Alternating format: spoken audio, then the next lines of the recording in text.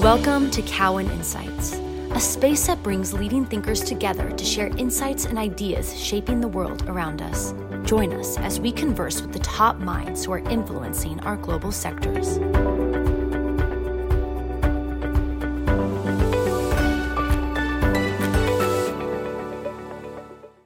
Hi, everyone. I'm Lauren Puffer. My pronouns are she, her, and hers, and I'm the Director of Sustainability Banking at Cowen. Welcome to our podcast.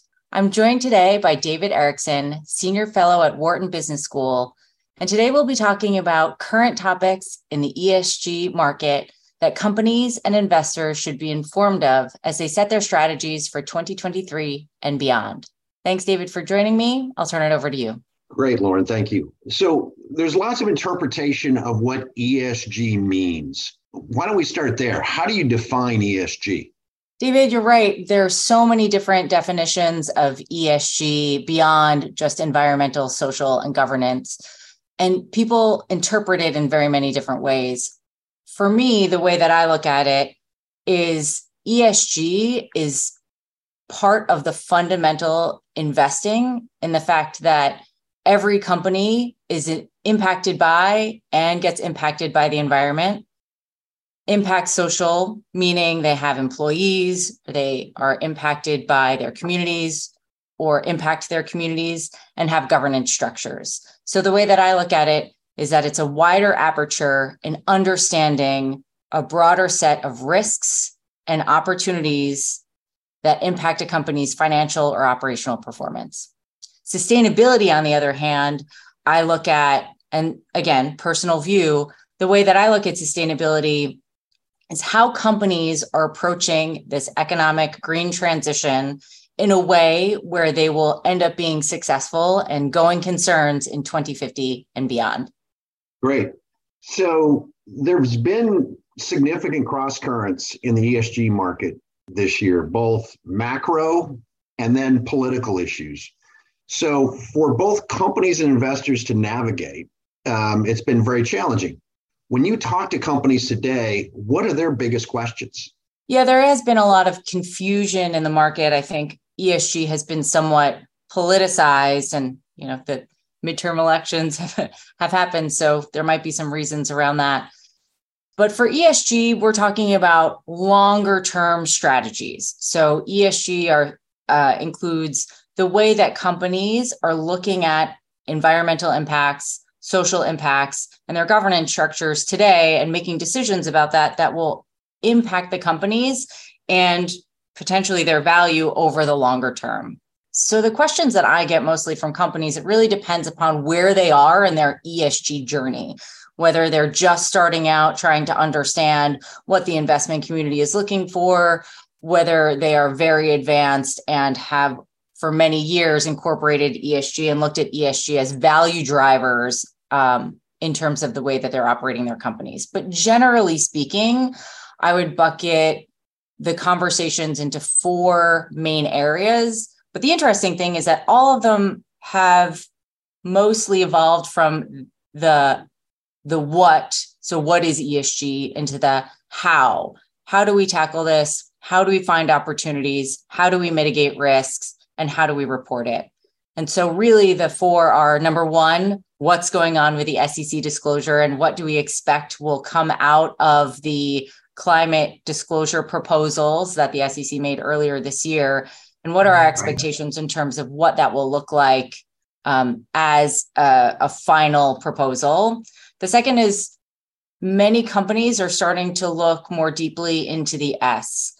How are they strategizing around their own employees, their community relations? And what does that look like in terms of attracting talent? What does that look like in terms of voluntary turnover, in terms of operating in different areas that might have sensitivities around communities? And then how do they measure that? And then how do they report it out to not only their investors, but also their stakeholders at large and what that looks like? The third is really the trends in the ESG investor landscape. Going back to your first point, there's been a lot of confusion and a lot of issues around what ESG means, especially from the investor side. So what does that current landscape look like? And then how do companies shift from a focus on reporting to a focus on strategy when it comes to ESG? And then, of course, there's the more philosophical, but the way that I put it is, we've had some bullish markets for the past couple of years. So what does ESG really look like if the economy really takes a downturn? And how do they approach the risks and opportunities that they can see in an economic downturn versus a pure play bull market? Flip it on now for the investor side. What are the biggest questions that they have as it relates to the current market? Yeah. So the investor side, it's really great. And I love being in the middle of the questions from the company side as well as the investor side, so that you can really see what the gaps are and try and close those gaps when it comes to an informational perspective. One of the biggest questions that I get from the investors are, what are all the other investors doing? I think that comes down to the risks for the portfolio perspective, right, but also just trying to keep up to date with the way that ESG is evolving. And really, quite honestly, we've been in the world of sustainability and ESG for a number of years now, but the pace at which we are evolving as a whole, as a broader scope, is moving really rapidly. So most people are trying to really understand what's going on right now and how do they interpret that and get ahead of that in terms of opportunities that they can see going forward. Many investors I also see are looking at the thematic trends that are happening. So what are the mega trends that are driving this green transition, and how is that evolving? So you see, a number of years ago, we were looking at the mega trend of kind of divesting from fossil fuels, and we still have that conversation going on. But now you're seeing investors coming into, how do we finance and how do we look at building up the hard to abate sectors and decarbonizing hard to abate sectors? What does that look like from a financing and from a valuation and from an opportunity perspective? Same thing with methane, with diversity, food scarcity, so on and so forth. So we see a lot of those conversations happening. And much of this is driven from, especially in the US, there are many corporate commitments. I think it's, the majority of large companies have commitments to net zero, but emissions are still going up. So how do we tackle this on paper commitment versus real, actual reduction in emissions and real economic productivity when it comes to diverse populations or underrepresented populations and what that looks like? And then really the crux of it all comes back to, how are companies tying these commitments and tying these strategies back to their financial and operational performance? And the investment community that I talk to is wanting to see more of that from the companies that they're talking to and that they're trying to invest in. So many companies already have an ESG strategy. Some, unfortunately, do not. When you talk to the companies that do not, where do you advise them to start? That's a great question.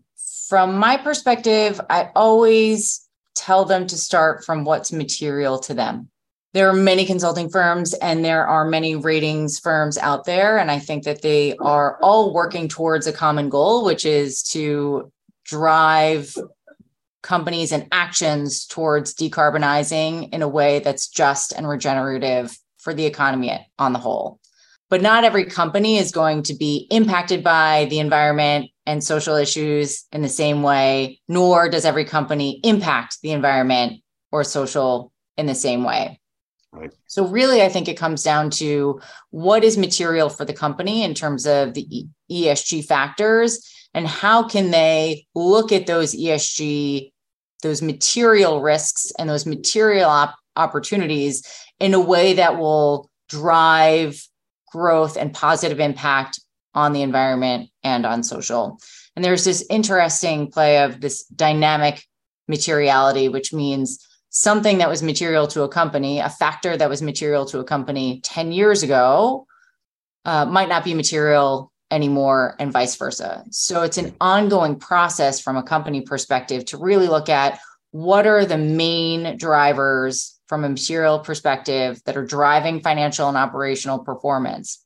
And for that, I usually turn to what was formerly SASB. It's still known as SASB, which is becoming the foundation for the ISSB, the International Sustainability Standards Board. So most of the investors that I talk to will look at SASB as well.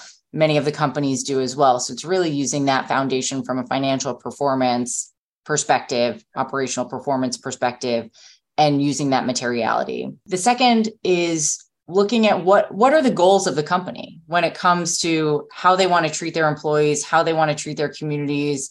What are the goals? Take a blank slate. Who do you want to be when you grow up? Right? So who do you want to be? What kind of company do you want to be in 2050, 2060, 2070, so on and so forth? So really looking at those goals first and how that gets incorporated into the strategy, and then backing into what that looks like for a company what does the company need to do in the short term, medium term, long term in order to achieve those goals? Instead of what we see companies, or kind of the 1.0, I'd like to say, is focusing on reporting as much as possible and then backing into what the target should be based upon what they've already reported. A lot of time and a lot of resources get used in that way. And the return on that time and those resources, personal view, I don't think are as big as if you focus on what are the material issues, what are the goals in looking at those material issues, mitigating as much risk around those material issues as possible, capitalizing on as many opportunities within those material issues as possible, and then setting short-term goals, medium-term goals, and long-term goals. And really what that comes down to is companies looking at ESG factors as part of the business strategy versus something that's completely separate and distinct and on its own. A long time ago, not a long time ago, but a few years ago, we looked at, ESG in the construct of corporate social responsibility. So much more on the philanthropic side than on the business strategy side. And as we're evolving, I see more and more companies looking at this is actually a business opportunity. Lower our risk, mitigate risk, capitalize on opportunities, improve financial performance, improve operational efficiencies. That's great. So I think that those are really the ways that the companies can start looking at their strategy. So unlike traditional indices, there's a lot of inconsistency in the ESG indices. I mean, companies like MSCI and S&P have developed hundreds of different ESG indices. And then you have lots of consultants that are advising both companies and investors to come up with their own ESG metrics. How do you advise companies to navigate these issues? Yeah, it's complicated. We don't have a standard framework yet for what materiality looks like, what the standards are. So right now, part of why the SEC put out the climate disclosure proposal is because the investment community is looking for clear, comparable, and decision useful information in how they're making investment decisions based on some of this information. So we have many different frameworks, standards. We have many different ways of slicing and dicing positive, negative. Part of the pushback that we've seen on ESG lately has been, I think, because of these differing definitions of what ESG looks like, what materiality is, what companies should be reporting on. Should a company be dinged because they're not reporting on something that's not material to them? Should companies be dinged because they're not comparable to another company? So there's really no set framework right now. However, we are moving in the direction of the ISSB trying to set a global standards and frameworks that every company should, or hopefully, it's not set yet, so I don't know what it looks like, but hopefully we will get to that place in the future, but we're not there. So in the interim, I personally think it's really important to stick with materiality and stick with materiality and drivers of strategy. So how is the company being impacted by the environment, social? How is it impacting environment, social? the dynamic materiality, how is that evolving over time? How does that look in terms of not only operations, but also product and also supply chain? Where is the company going to take responsibility for all of those things when it comes to ESG? And how do these factors impact a company's ability to grow, scale, and have a positive impact on the environment and social, a la the business roundtable a few years back, looking at the stakeholder model versus just straight shareholder primacy? So there's obviously lots of topics that we could go and areas that we can go on, but I just want to end this conversation with really best practices. When you think of those companies that have really the best ESG strategies, what are the best practices that distinguish them? And how do they measure impact? Oh, it's a great question. And I think one of the big underlying themes of this conversation is that it continues to evolve. So what was best practices 10 years ago is probably no longer best practices. However, a lot of it is around information and action. And so a number of years ago, we saw a really big drive towards net zero commitments. So lots of companies were making these commitments, but with very little substance around, but how do you actually get to a net zero in 2050? And so now, after a couple of years, both companies and the investment community is saying, well, emissions still having a continuation of net zero commitments increasing. We're in the first week of COP27, so we're having a lot of discussions around climate specifically. Right. But emissions are still going up. The economic divide between haves and have-nots, which usually falls on diversity lines, continues to grow. So are we actually tackling these real world issues, or are we putting a lot on paper that is not actually happening, and we're not strategizing in how to get there collectively and individually? So what we're seeing is, in terms of best practices, it's companies who are really taking action from a strategic perspective and having those actions benefit both the company as well as the environment and the people. So we're moving farther and farther away, thankfully, from the idea that there's a trade-off between doing well financially and doing good on an ESG perspective, and really understanding that by doing good on the ESG side actually helps to drive financial performance. And there are many studies that have come out in recent years that talk about how companies that pay more attention and look at ESG factors within their strategic scope of their business actually perform better on a financial basis. Right. Which is great. And you see valuations increase for that. Some people say, well, isn't this just a better run company? And I'd have to say yes, because the people who are looking at a broader scope of risks and opportunities will most likely perform better because they're looking at more of the things that might impact the financial performance or the operational performance of their companies. Right. And so in terms of how they measure, I think it really comes down to measuring in terms of financial and operational performance, moving away from, and this is where I think the world of ESG is moving from, we're measuring it in terms of our philanthropic activities, which is still great and very important, but moving from that into the business strategy and how it's impacting financial and operational performance, and saying, this is how we're benefiting our communities. This is how we're benefiting our people. This is how we're benefiting the environment. This is how we will benefit from this over time because we won't be as impacted by the environment. We will attract talent, which will lower our voluntary turnover and therefore lower the cost to the company for replacing employees. We will drive innovation. And so there are real factors that companies can look to when they embed these best practices into their strategies of pulling it back into the financial and operational performance of the company. Do you find these companies, these best practices companies, if you will, that they integrate how they measure impact into their quarterly and annual presentations, or is it just reported separately as part of their ESG impact statement that they have every year? Yeah, so most companies still report their ESG data on an annual basis in an ESG report. Now we're seeing the trends that are happening there.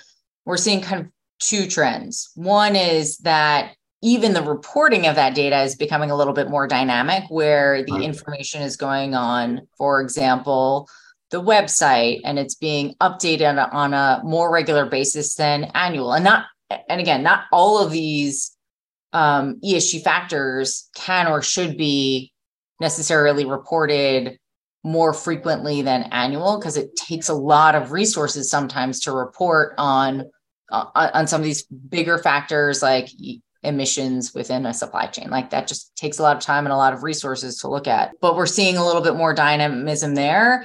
And we're starting to see companies more and more embedded in their financials. And, if we're really talking about strategy and we're really talking about how this is impacting the company as well as the environment and people, then reporting it and actually having an integrated report on a financial basis is the direction that we're going in. And if you go back to the SEC climate proposal that I talked about, part of that proposal as it currently stands is incorporating some of these risks and opportunities into the financial statements. So we see the SEC going there. We see the investor community going there. We see some leaders in the corporate world have already gone there. And I think it's really helped not only the investment community, but companies understand that these can be strategic drivers versus this is just something that we're doing on the backside that falls into a totally different department.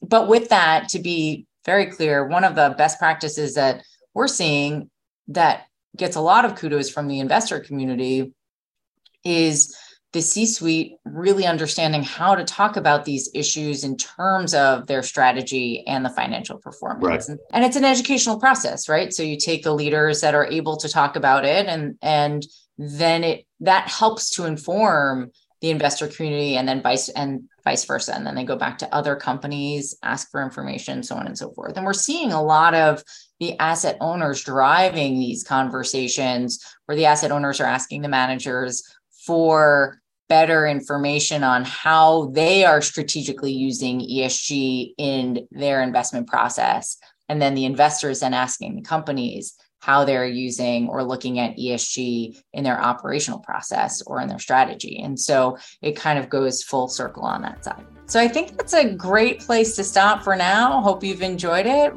Thanks so much, David, for joining me today. It's been a great conversation, and I look forward to the next one. Bye, everyone. Thanks so much for listening. Thanks for joining us. Stay tuned for the next episode of Cowen Insights.